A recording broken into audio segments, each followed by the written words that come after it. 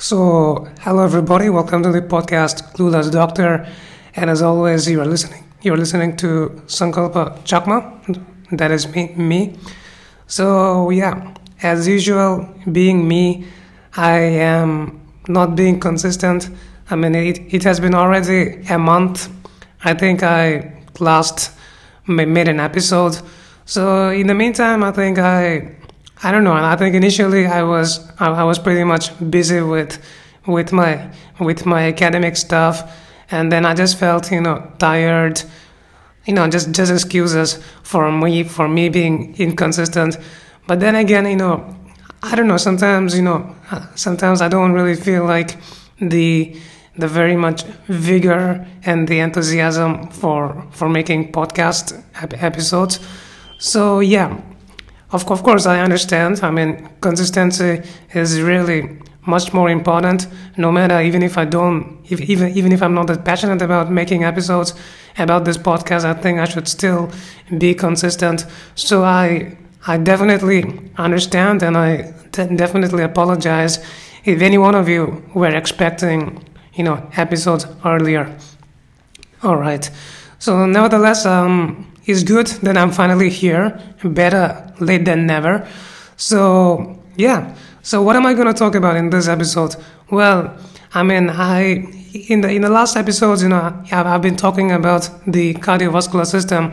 So this episode is also going to be about the cardiovascular system, and I guess this is going to be the last episode on the cardiovascular system because, I have more or less, covered the important things about the cardiovascular system, blood pressure and some other stuff. So I'll be moving on to probably the respiratory system from the next episode. So this is going to be the last episode on the CVS. So fetal and neonatal circulation. This is going to be the topic for this episode. So yeah. So fetus, fetal and neonatal circulation. So let's first kind of break down those two words. So fetus, I think all of us we have an idea what a fetus is. That is nothing but a baby inside the mother's womb, and when the baby comes out of the mother's womb, after delivery. So we call that a neonate in very technical terms, in medical terms. All right. So it so happens that the fetus. All right. Now in the adult, in our bodies, our hearts and the circulatory system is designed in a very particular way. That is, we have 4 chambers of the heart. And the upper chambers, they are called atria, and the lower chambers, they are called ventricles. And then these chambers, they can be divided into 2 sides, left and right hearts. So both of these sides, left and right hearts, they perform different functions. Okay, so the right side of the heart, now this is responsible for receiving the deoxygenated venous blood from the various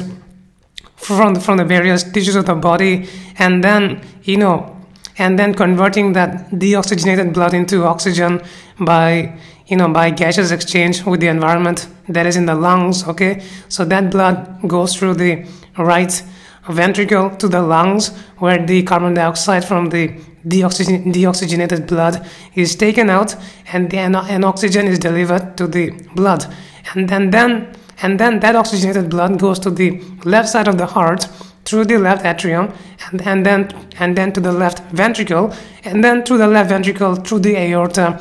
It is delivered the very, very fresh pumping blood with oxygen and all the nutrients to the various parts of the body. So that is how the condition of that is how our hearts are made of. Usually that's the arrangement.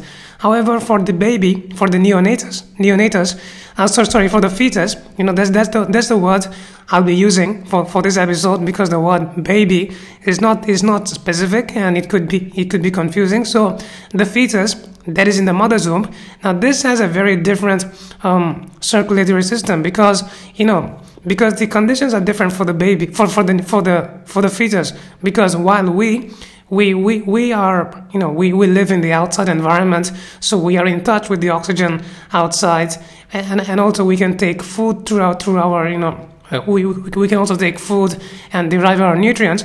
But for the fetus, the fetus depends on the mother for both oxygen and nutrients. So there has to be, so the circulatory system has to be arranged in a different way in the fetus. Okay, and so it so happens that this work of delivering oxygen and nutrients to the fetus is done by the placenta, which is a structure that is formed both from the mother's side as well as from the fetus side. So this structure is responsible for really delivering the oxygen and taking on the carbon dioxide and providing the nutrients to the fetus. Okay. So that's why the fetal circulation is a bit different. So how is it different? What are the unique properties of the fetal circulation? So let's take a look at that. Now the thing is, so in the fetus, the oxygenated blood is coming from the placenta. All right, and this is coming through the umbilical vein, and this umbilical vein passes by the liver, but it doesn't really pass into the liver. It just kind of bypasses the liver, and through the ductus venosus, it goes to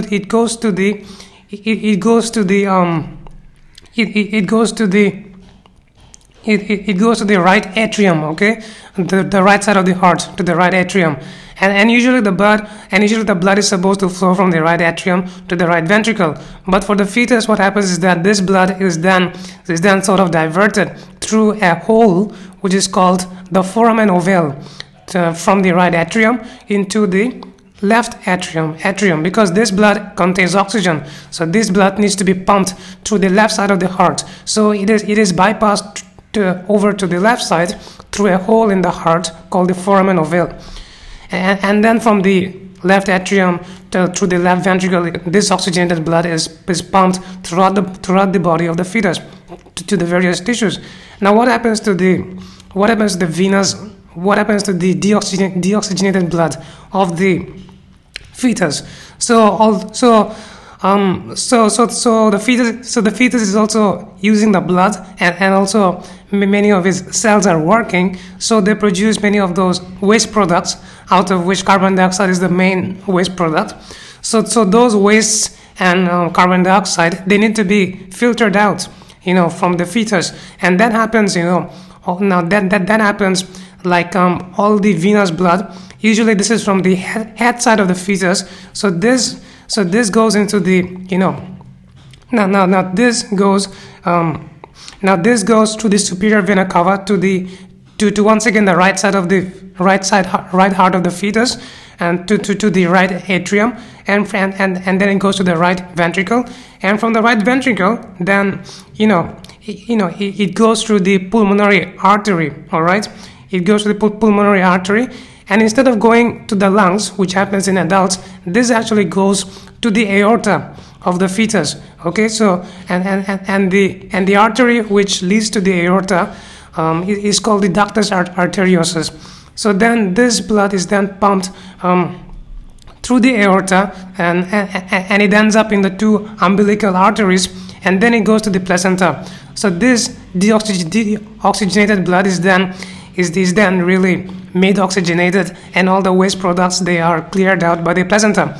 So then once again the fresh blood, the oxygenated blood and full with nutrients is once again comes through the umbilical vein, and then just like I explained, it bypasses the liver through the ductus venosus, goes to the right side of the heart, and then the whole cycle continues.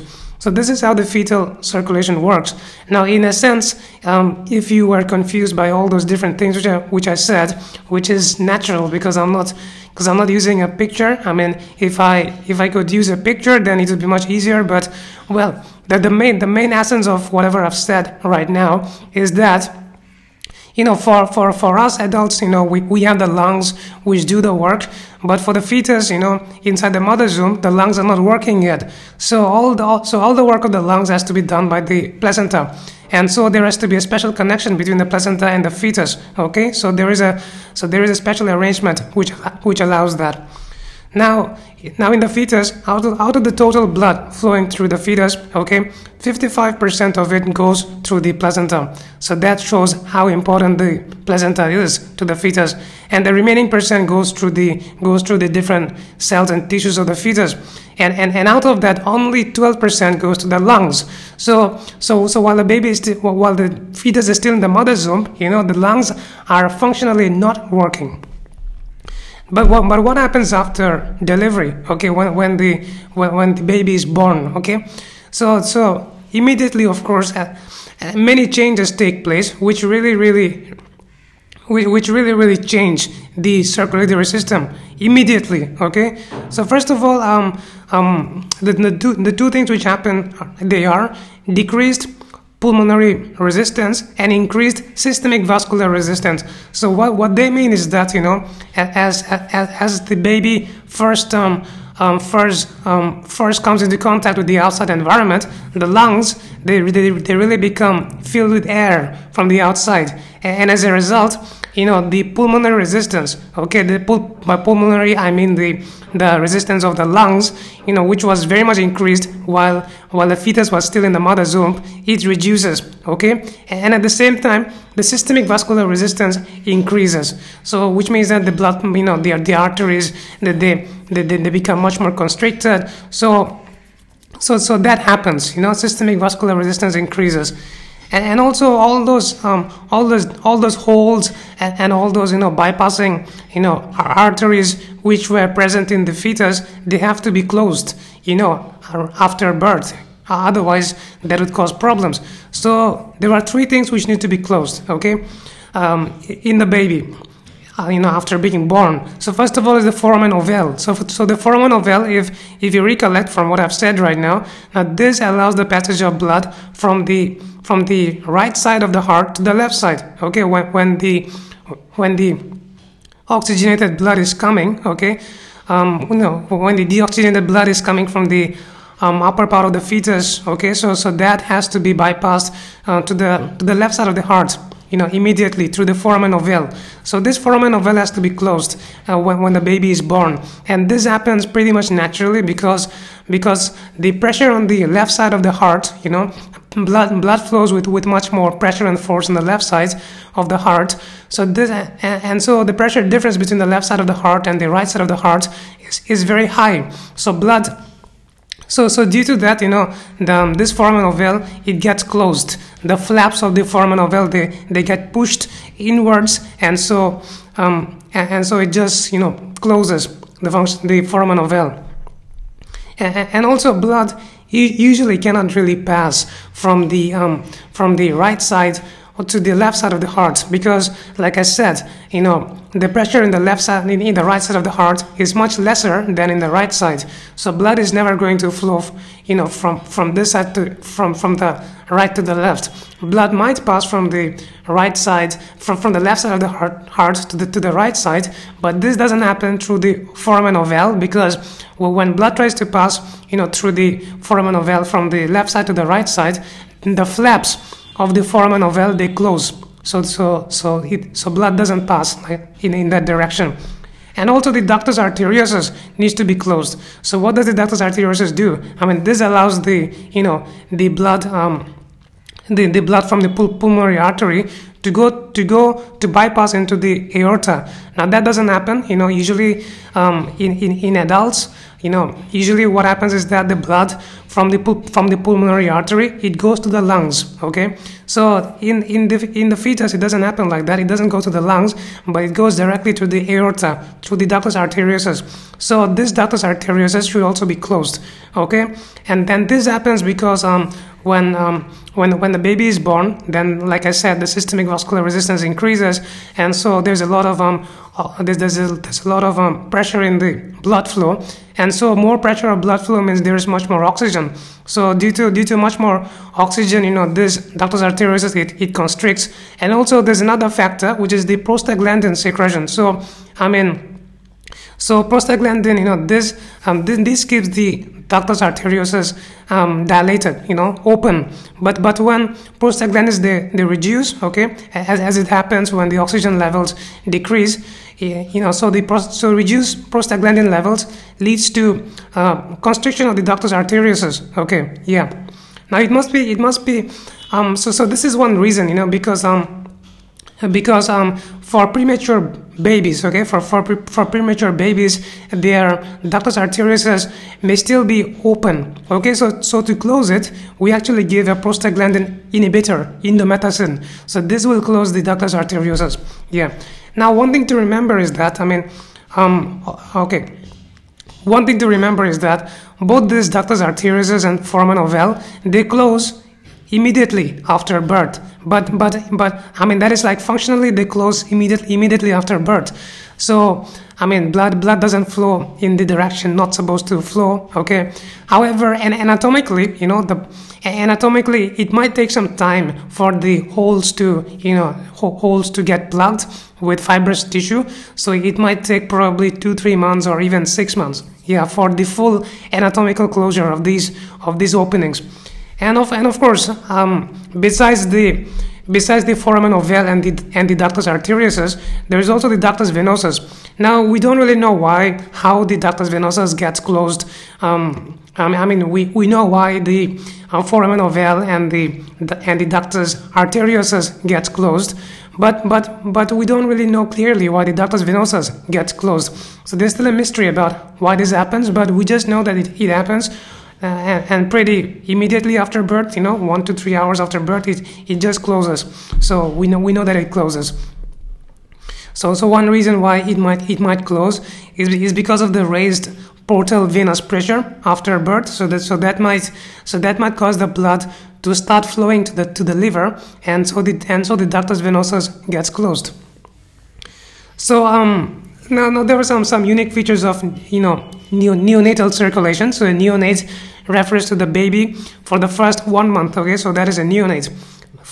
For the first 28 days, the newborn baby is called a neonate. So there are some unique babies as they are. So they are different from adults.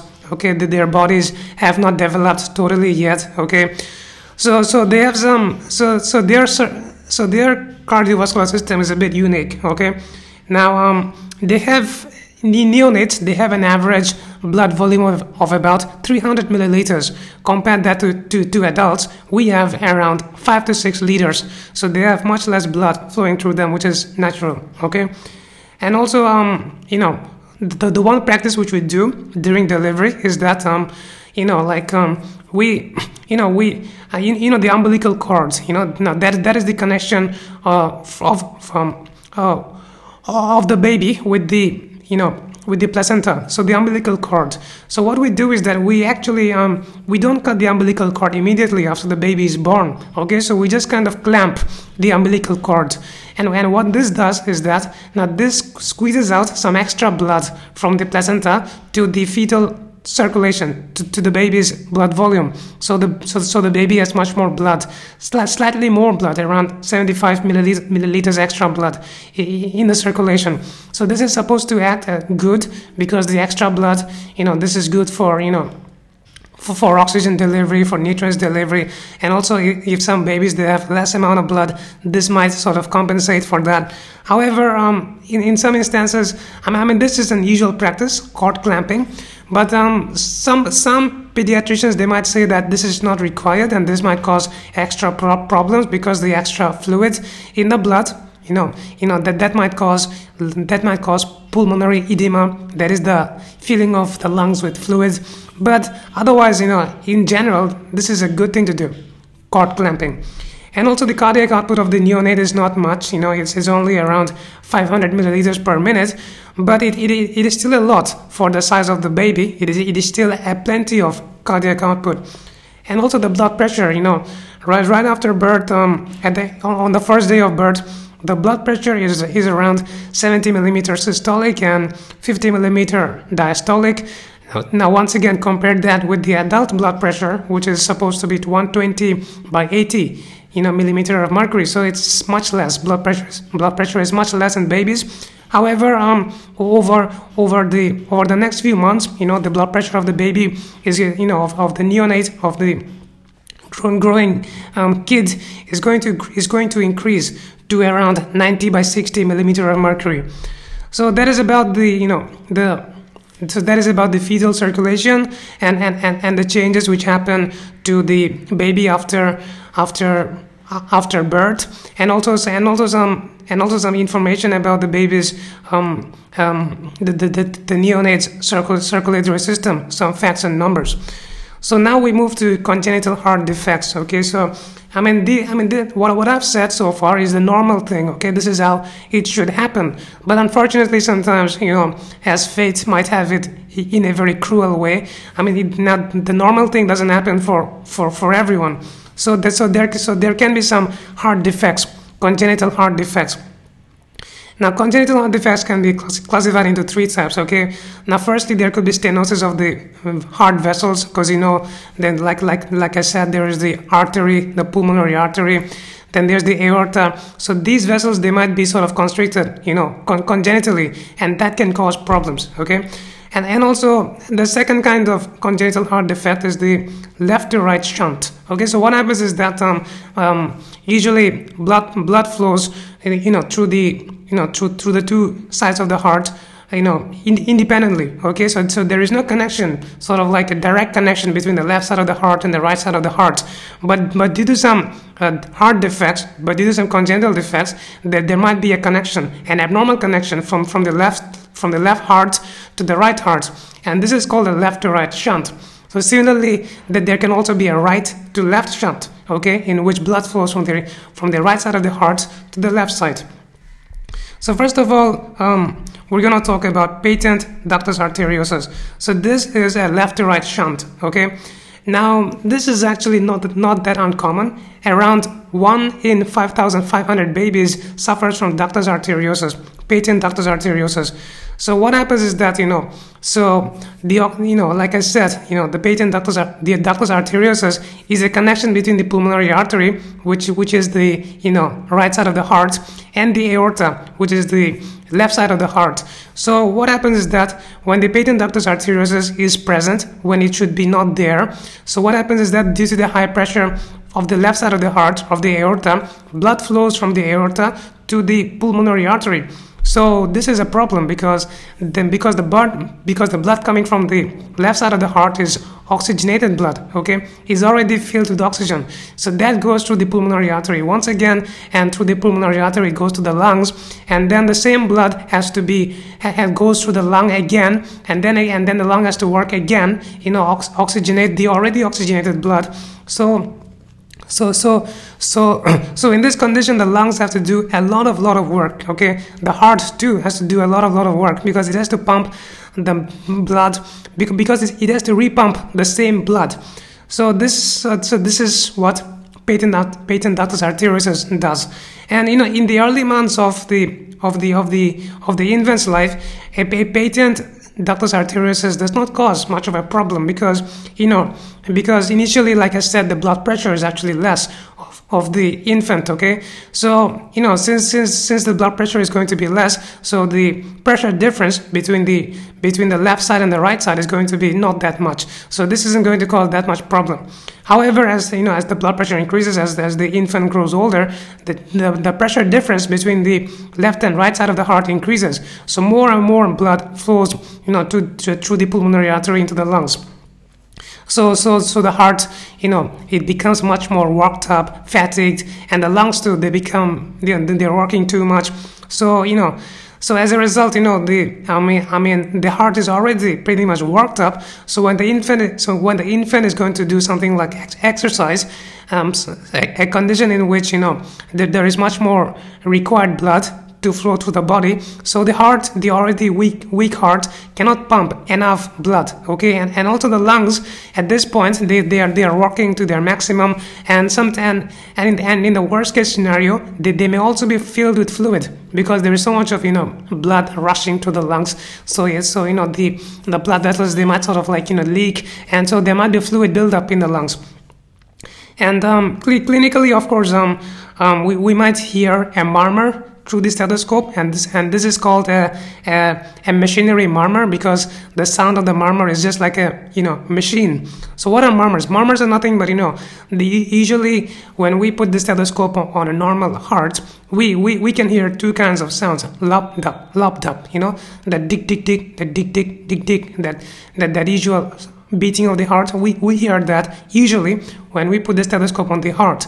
But murmurs are those extra sounds, okay, which can happen due to various heart problems. So when we put the stethoscope on a patient, on an infant with patent ductus arteriosus, we will hear this murmur, which is called machinery murmur. And this is called machinery because it increases with systole and decreases with diastole. And so what is the treatment of patent ductus arteriosus? Well, the treatment is pretty simple. We just have to close the ductus arteriosus, the patent ductus arteriosus, and this requires surgery.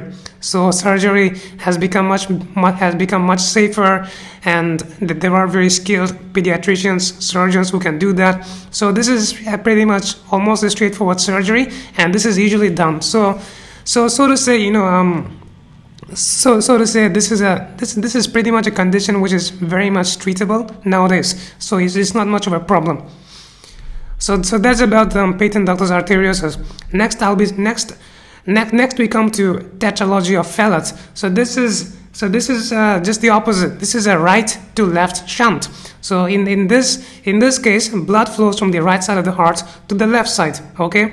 Now it is called tetralogy of Foetal. Tetra means 4, because this condition is characterized by 4 features. Okay, so the first feature that can happen is that the aorta, which usually originates from the left ventricle, this might originate from the right ventricle or from a septum in between the left and right ventricle. So that is not good. Okay, so what that's going to do is that all the all the deoxygenated blood is going to flow through the aorta, and through the aorta that blood is going to go through all the different parts of the body. Okay, and also the second defect which can occur in tetralogy of Foetal is that there might be stenosis of the pulmonary artery. Okay, so the pulmonary artery might become small. As a result, all the blood which is supposed to go to the lungs, the deoxygenated blood, cannot really go through the pulmonary artery into the lungs. So that's going to come back that's going to regurgitate back from the pulmonary artery and build up in the right ventricle. So as a result, the right ventricle is filled with more blood, and so it has to pump more and more with much more force. Now usually the left ventricle is the more muscular than the right ventricle, but in this case the right ventricle, it has to do a lot of work. Okay, it has to do so much of work that the muscles of the right ventricle, they really become much more hypertrophy. As a result, when we look at tetralogy of Foetal on the X-ray, we can clearly see that the right ventricle is very much enlarged. So what we see, we call that a boot-shaped heart, because the heart, it doesn't look like it's supposed to do usually. It looks like a boot, a boot. Yeah, so it's called a boot-shaped heart. Then and also And also sometimes, blood from the left ventricle also passes to the aorta. Okay, so like that is what should happen normally. The aorta flows from the aorta pumps blood from the left ventricle. So sometimes some amount of oxygenated blood is going to flow from the left ventricle to the aorta in tetralogy of Fallot. So yeah, so those are the features of tetralogy of Fallot. And this condition is once again the treatment for this condition is once again okay. Before going to the treatment, let me just kind of talk about the clinical symptoms. So the main symptom is going to be blue skin, cyanosis, because the blood flowing through the arteries, this is actually deoxygenated blood. Okay, so usually the blood flowing through the arteries, now this is filled with oxygen, but in this case, because the blood is not being oxygenated properly, so the blood is this is deoxygenated, and that gives a very bluish tinge to the skin. And cyanosis is also of two types: peripheral and central. So what the type of cyanosis we see in tetralogy of Fallot, that is central cyanosis, because the defect is in the center, that is in the heart. Whereas in peripheral cyanosis, which can happen to people with a normal heart, it happens when the extremities they don't receive enough blood supply, like it happened in the winter. So that's a different thing. The cyanosis which happens in tetralogy of Fallot, this is a central cyanosis. And once again, the treatment for tetralogy of Fallot, just like for patent ductus arteriosus, is nothing but surgery. And surgery is effective and is also pretty much safe, and is pretty much the norm for someone suffering from tetralogy of Fallot. I mean, it's not like it's very much a condition which can be treated easily. So those are so that's about the diseases, the congenital heart defects which can occur with respect to the neonatal circulation. Okay, and so to sum it up, there are three kinds of there are three kinds of congenital heart defects: stenosis, in which the blood vessels then they become sort of like small and blocked, and then I've talked about the left to right shunt and the right to left shunt. So patent ductus arteriosus is an example of left to right shunt. Okay, and I've said about the various symptoms and the various anatomical arrangement. Okay, and the example of right to left shunt is the tetralogy of Fallot. And both the conditions, they can be treated with surgery. Yeah, so I think that is it. So that pretty much sums up fetal and neonatal circulation, and also the various conditions that can affect in context to it. So with that I'm going to end this episode, and thanks for listening to my episode very much.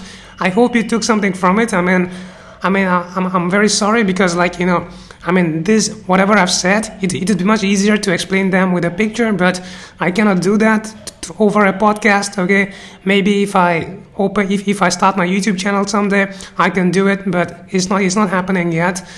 So when I do that, when I open a YouTube channel, I'm going to probably let you all know when I do that.